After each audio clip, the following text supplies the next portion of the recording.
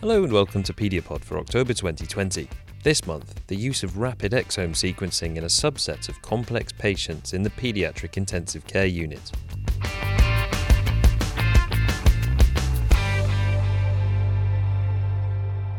Effective decision-making in the pediatric intensive care unit relies on quickly ascertaining diagnostic information in order to deliver a tailored clinical response.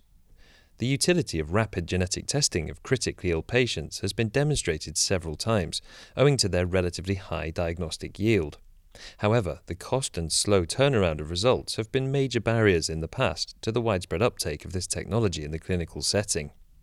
If results take too long, their clinical usefulness is starkly diminished. Recent evidence suggests that rapid exome sequencing is not only sufficiently fast, but also cost-effective in an intensive care unit setting. In this episode, I spoke to Professor Stephen Kearney from Columbia University Irving Medical Center and Morgan Stanley Children's Hospital. He conducted a pilot study to assess what impact the use of rapid exome sequencing would have on the length of stay of children admitted to the pediatric intensive care unit with metabolic or neurological disease.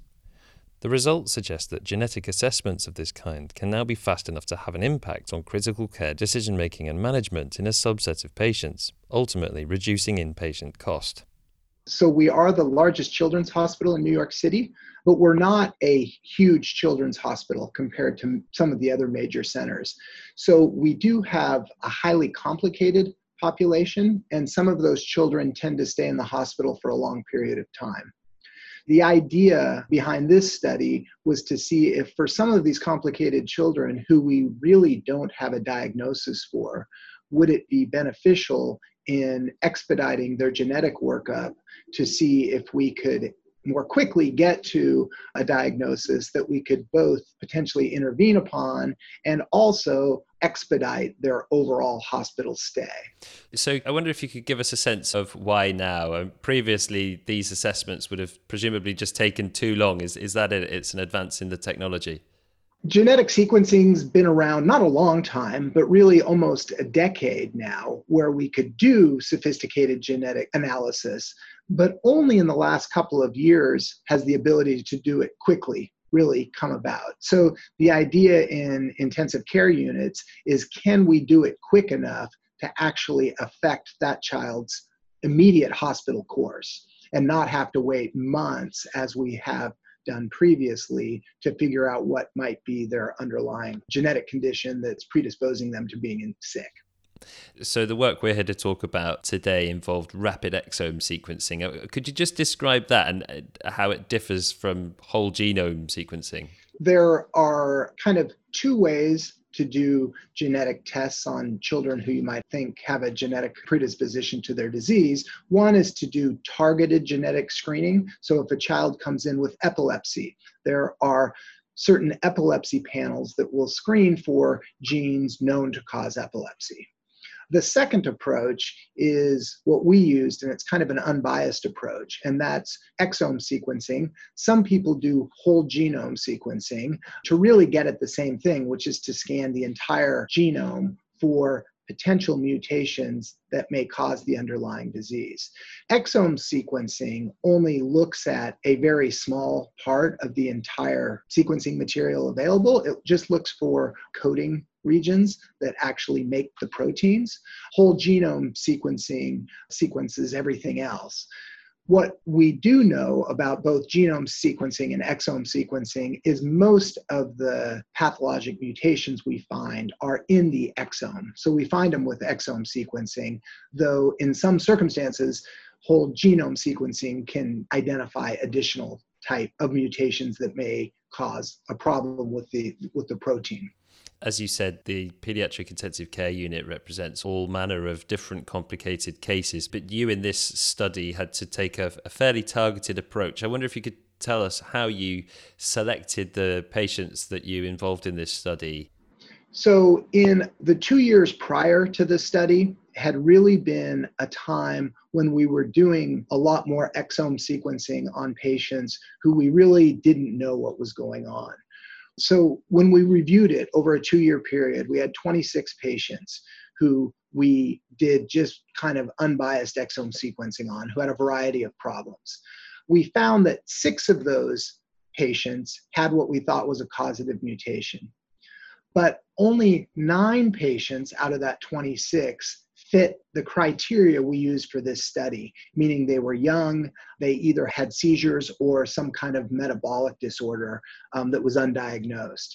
So with this study, what we decided to do is if we just targeted a small percentage, it ended up being a little less than 1% of our total ICU admissions, to do rapid sequencing on, which is more difficult, it's more expensive than regular exome sequencing. Could we potentially really figure out an interventionable mutation in those patients? And would it decrease their overall hospital course and the subsequent cost of hospitalization? I can see why it would be a complicated matter to have kind of concurrent control patients in a study like this. So you went for historical controls. I wonder if you could briefly explain the rationale behind that decision. So we took those identical clinical criteria that we used to enroll the patients, and we looked over a couple of previous years, and we identified 100 patients which fit that criteria. And it ended up being about the same percentage of overall ICU patients as we did for our study. So it was a little less than 1%. And so let's hear the results then. What impact did this rapid exome sequencing have on how long these complex patients were in the hospital for? So in the 10 patients that we were able to do this rapid sequencing on, the hospital length of stay was an average of 15 days. In the historical controls, it was 59 days. And interestingly, in that cohort I mentioned to you that we based it on, that we did not use in our control population, that length of stay in those patients was 82 days. Wow. Sounds like really, really significant results. I'm interested, how rapid is rapid, and was it fast enough to improve diagnostics? For us, rapid meant a 7-day turnaround to a verbal result. And in the 10 patients we enrolled, we found a mutation in 5 of those patients. And 3 of the 5, the mutation was felt to be causing their disease, and there was an intervention done to try to mitigate some of the effects of that mutation. So one way of looking at it is that really 7 of the 10 did not have something that was actionable immediately, yet we still saw a quite reduced length of stay. One of the reasons we at least hypothesize this might occur is just because oftentimes families are waiting on a variety of decision making for their child until the workup is completed. And typically the rate limiting step is the genetic testing, which typically takes 2 to 3 months, at least in our institution. Do you think that those patients were just diagnosed and treated more expediently, or do you think that they received different treatment than they would otherwise have done?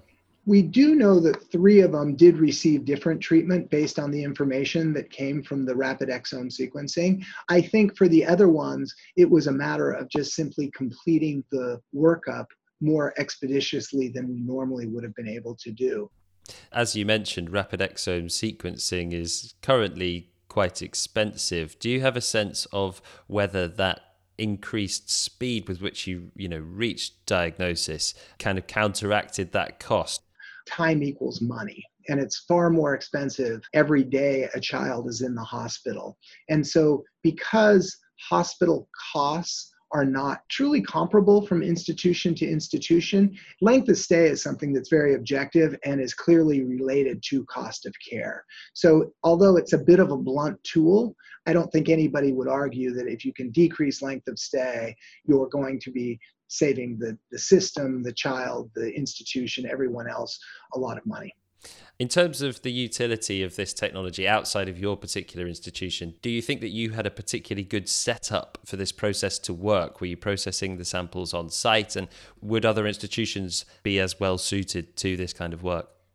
We do in-house sequencing here, but until this study was done, it was not done rapidly. And so how we were able to do this was really to convince the hospital that if we sent these samples out, to an outside vendor, then it would be cost effective for the hospital because we could do it so much quicker by sending it outside. So the answer to the question is any institution could do this because we did use an outside vendor. Now, subsequently, because of this work, we convinced our own internal processes to expedite certain cases that we identify. So any child coming in with these underlying conditions now, we do it internally, but get rapid turnaround.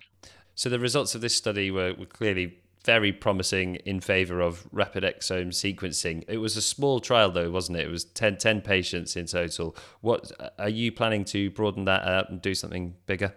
So what we're doing now is we have essentially made this standard for this subset of patients. What we are moving towards is any patient who we believe might benefit from exome sequencing to do it rapidly. I do think all pediatric ICUs should be doing this in some form.